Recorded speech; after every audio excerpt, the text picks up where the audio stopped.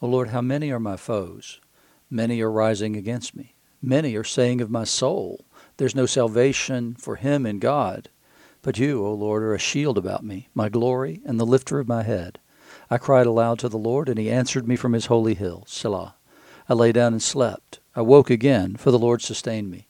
I will not be afraid of many thousands of people who have set themselves against me all around. Arise, O Lord, save me, O my God. For you strike all my enemies on the cheek. You break the teeth of the wicked. Salvation belongs to the Lord. Your blessing be on your people. Selah. That's Psalm 3, which along with Psalms 1 and 2 are the Psalms appointed for today, Monday, November the 28th, 2021. You're listening to Faith Seeking Understanding, and I'm your host, John Green. Just for the context of that psalm, we're told that it was something David wrote when he was fleeing the city, when Absalom, his son, decided on revolting against him. And so as David flees the city, supposedly this is the psalm that he wrote to discuss with the Lord the way he was feeling about what was going on at the time. Amos comes in the lessons that we have today are Amos 2, 6 to 16, 2 Peter 1, verses 1 to 11, and Matthew's Gospel, chapter 21, verses 1 to 11. So Amos comes at a time, and he says, I'm not a prophet or the son of a prophet. I'm just a guy who was a vine dresser that the Lord spoke to and told me to come say a few things. And so he's speaking to a very prosperous people. And they believe that their prosperity is a mark of God's love for them and God's concern for them because he is blessing them. Therefore, they must be doing well and being righteous. Can you imagine where anybody would get that idea? I mean, it's a message that gets preached all across America now. But it was the message that they believed, and we know it because we see it again and again. We see it in the book of Job. We see that God promises that if you do these things, then I will bless you and everything will go well. Well, sometimes the land is so blessed that it blesses them in spite of. But now Amos comes with judgment. Thus says the Lord, for 3 transgressions of Israel and for 4 I will not revoke the punishment because you've done these things. The punishment is going to happen. Because they sell the righteous for silver and the needy for a pair of sandals. Those who trample the head of the poor into the dust of the earth and turn aside the way of the afflicted. A man and a father go into the same girl, so that my holy name is profaned. They lay themselves down beside every altar on garments taken in pledge, and in the house of their God they drink the wine of those who have been fined. So what he's saying is that you have neglected me, you have treated me with contempt, you have treated my law with contempt, you have treated the righteous with contempt, you have treated the poor and the needy with contempt.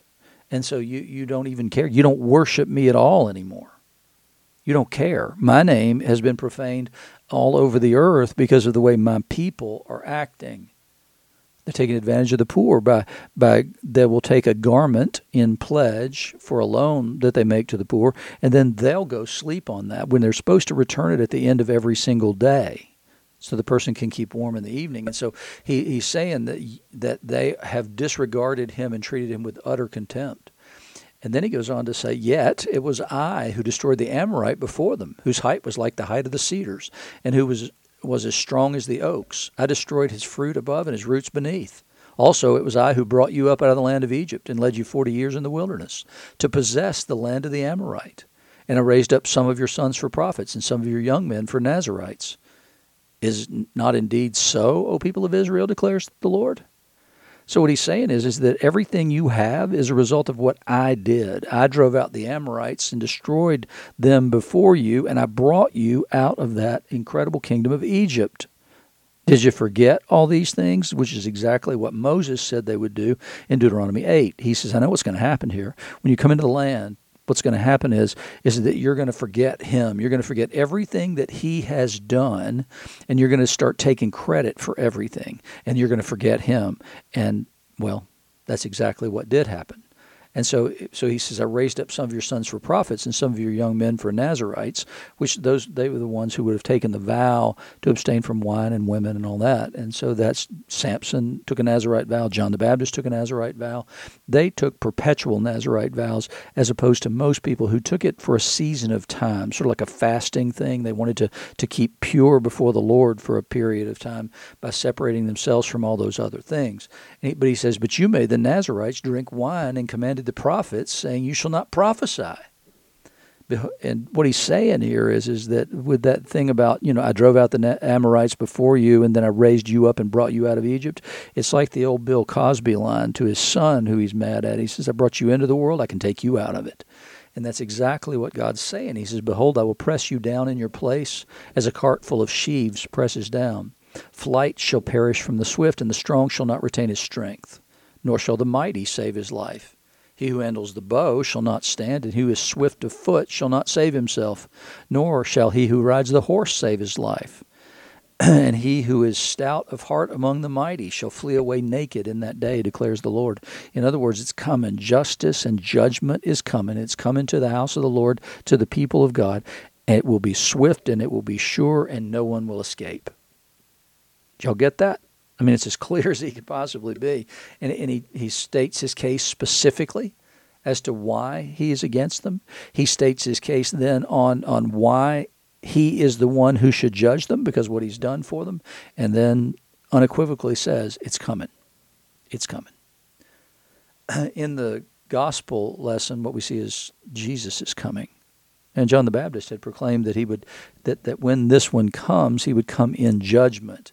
And yet Jesus didn't come in judgment, and he didn't come to be the Messiah that everybody was looking for. What he came to be was the Messiah that everyone needed. And so what we see is they're coming, he and the apostolic band that's with him, along with all the pilgrims who were coming into Jerusalem from the north.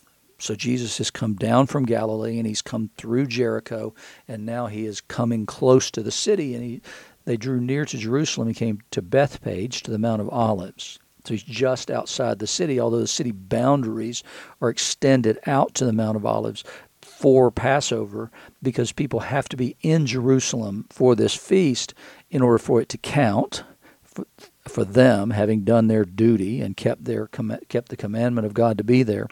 So but there was not enough room in the city for all the people who would come at this point, and so they had to extend the city limits out to the Mount of Olives so people could camp and stay out there during the time of Passover. So they get into that area, and Jesus sends 2 disciples, saying to them, "Go into the village in front of you, and immediately you'll find a donkey tied and a colt with her. Untie them and bring them to me. If anyone says anything to you, you shall say the Lord needs them, and he'll send them at once." This took place to fulfill what was spoken by the prophet, saying, "Say to the daughter of Zion, Behold, your king is coming to you, humble and mounted on a donkey, on a colt, the foal of a beast of burden." So this is Zechariah 7, this fulfillment of that word that the Messiah would come into town on a donkey, on a beast of burden, which is different from coming in town on a horse, which is a beast of war. And so Jesus comes in fulfillment of the prophecy of Zechariah, and he comes in this way, this peaceable kingdom that he's prepared to establish. But the problem is that I say peace, peace, and they are for war. And so they want him to be a certain kind of Messiah, the one who comes in and establishes the kingdom of Israel, and probably along the way of doing that, he will establish those people who are leaders in the kingdom now, who are leaders in Israel, and yet he doesn't seem to respect them in the proper way. They're the ones who give authority to do the things that he does, and he does them without their authority. He does the things that the Father tells him to do, which rubs against their way of doing things and their way of understanding the law itself. But the problem, essentially, if it would be boiled down to one basic thing, and that is that they're failing to love God and love their neighbors. They're keeping commandments simply for their only reason would be to feel good about themselves and to believe themselves to be righteous because they believe they were keeping the commandments. Well, that's not the point. The point, as Jesus has answered when asked what was the first and great commandment, is to love the Lord your God with all your heart, soul, strength, and mind, and to love your neighbor as yourself. And so they're failing to do these things, which is exactly the same thing that Amos charged them with at that time. They're whitewashed sepulchres, as Jesus says. And so they don't want him to be the kind of Messiah that he's coming and claiming to be. So the disciples went and did as Jesus had directed them. They brought the donkey and the colt and put on them their cloaks, and he sat on them. Most of the crowd spread their cloaks on the road, and others cut branches from the trees and spread them on the road. This is a welcoming of a king. Is what's going on here. It's called a parousia. And so what happens is when a king comes into town, this is the way that king would be greeted. He was the way he would expect his subjects to greet him. And here the people do. And the crowds that went before him and that followed him were shouting, Hosanna to the Son of David. Blessed is he who comes in the name of the Lord. Hosanna in the highest. They're recognizing him as the Son of David, which is a messianic term. And Hosanna is a word in Aramaic that means, Lord, save us. So they're asking him to save them, and they're saying, blessed is he who comes in the name of the Lord, Hosanna in the highest. Again, it's not just what they do, but it's also what they say that says, this is our king. That's who he is. This is the king. He is the Son of David. He is the messianic king who has been promised to us. And Hosanna in the highest, save us in the highest. They're crying out to the Lord, thanking the Lord for sending this messianic king. And when he entered Jerusalem, the whole city was stirred up, saying, who is this? And the crowd said, this is the prophet Jesus from Nazareth of Galilee. I find that a really interesting response. The way they've hailed him as he comes in is Hosanna to the Son of David. They're greeting him as Messiah, this messianic king who's the fulfillment of the messianic prophecy given to David that there would be one who always sat on the throne. And so the Davidic dynasty is being restored, they believe, in their proclamation as they come in. But once they get into the city, they're asked who this guy is, and they identify him in a very strange way, in my mind. This is the prophet Jesus from Nazareth of Galilee. Well, nobody expected great things to come from Nazareth in Galilee. It's just a very strange way of answering that question. Why did they not say, this is the one we believe is the Messianic King? It's an interesting thing because you have to know that his fame had gone before him, and yet they're a little safer, let's say, in their proclamation when they answer that question. In the epistle, 2 Peter 1, 1-11, Simeon Peter, he's identifying himself, a servant and apostle of Jesus Christ, to those who have obtained a faith of equal standing with ours. I love that line, right? As Paul's way of saying the same thing is to always address the people that he's writing to as brothers. And so he's addressing this thing and flattening those distinctions between apostle and people. He's flattening all those distinctions, and it's exactly what Peter says here. They have obtained a faith of equal standing with ours by the righteousness of our God and Savior Jesus Christ. None of us rise above that level, the people who have obtained a faith by the righteousness of our God and Savior Jesus Christ. That's that we all stand in that same place. Doesn't matter whether apostles, prophets, teachers, evangelists, pastors, whatever. We all stand in that same place. Not one person rises above another in the kingdom because Jesus so far outstrips everything else. He says, may grace and peace be multiplied to you in the knowledge of God and of Jesus our Lord. His divine power has granted to us all things that pertain to life and godliness through the knowledge of him who called us to his own glory and excellence. It's a powerful statement that Peter's making there, that we've been given everything that pertains to life and godliness through the knowledge of him who called us to his own glory and excellence, by which he has granted to us his precious and very great promises, so that through them you may become partakers of the divine nature through the power of the Holy Spirit indwelling, having escaped from the corruption that's in the world because of sinful desire. In other words, what he's saying is that we are intended to have been changed. We're intended to be made new. Our desires should be different. They should be different from what they were before we came to this saving knowledge, and they should be different from people who don't have that same saving knowledge. He said that's corruption. For this very reason, make every effort. I love this. This is a great little list, I think. Make every effort to supplement your faith with virtue.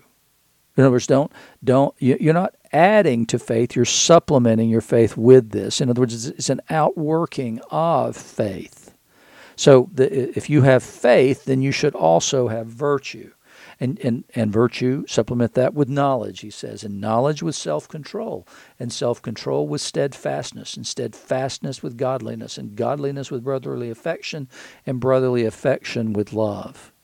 There's an ascending hierarchy here that's going on. So you've got faith is the basis of all things, and then virtue, doing the right things, and then supplement that with knowledge, knowing what the right things are, self-control, not doing the wrong things, steadfastness, persevering in that, godliness, becoming like him more every day, and then with brotherly affection, and ultimately with love.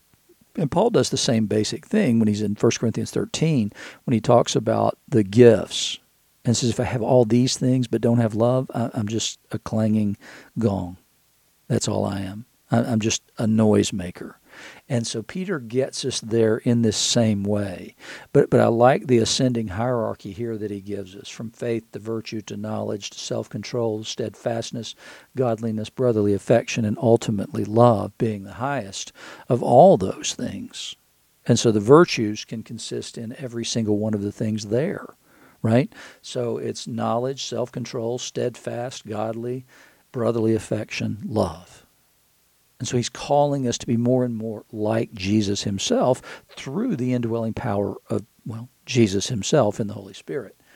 For if these qualities are yours and are increasing, they keep you from being ineffective or fruitful or unfruitful in the knowledge of our Lord Jesus Christ. So he says, choose these things, pursue these things in order that you might know more, and in order that you would be effective and fruitful for the kingdom.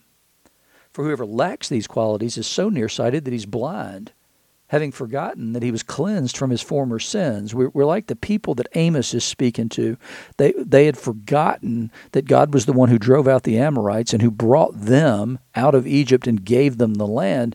And that's exactly what Peter is saying here. Whoever lacks these qualities, whoever is failing to pursue godliness in their lives, is so nearsighted he's blind, having forgotten that he was cleansed from his former sins. We tend to look back on grace as only applicable in the hour I first believed, and after that, pretty much we've got it ourselves. No, we always stand in that same place where faith is the only thing we have to offer. He says, therefore, brothers, be all the more diligent to confirm your calling and election. For if you practice these qualities, you will never fall. Well, that's a heck of a promise. Maybe we should take that promise and run with it and pursue those very things that Peter tells us to. For in this way, there will be richly provided for you an entrance into the eternal kingdom of our Lord and Savior, Jesus Christ. If that's your goal, pursue it with all your heart. Pursue those virtues and those qualities that Peter lists here in order that we not be disqualified by who we have become. And so it's all about transformation. It's all about right now getting on our knees and thanking God for the coming of Jesus Christ into the world as we look forward to his coming again. Do we proclaim him as simply a prophet from Nazareth in Galilee, or do we proclaim him as the coming Messianic King who will rule forever and ever?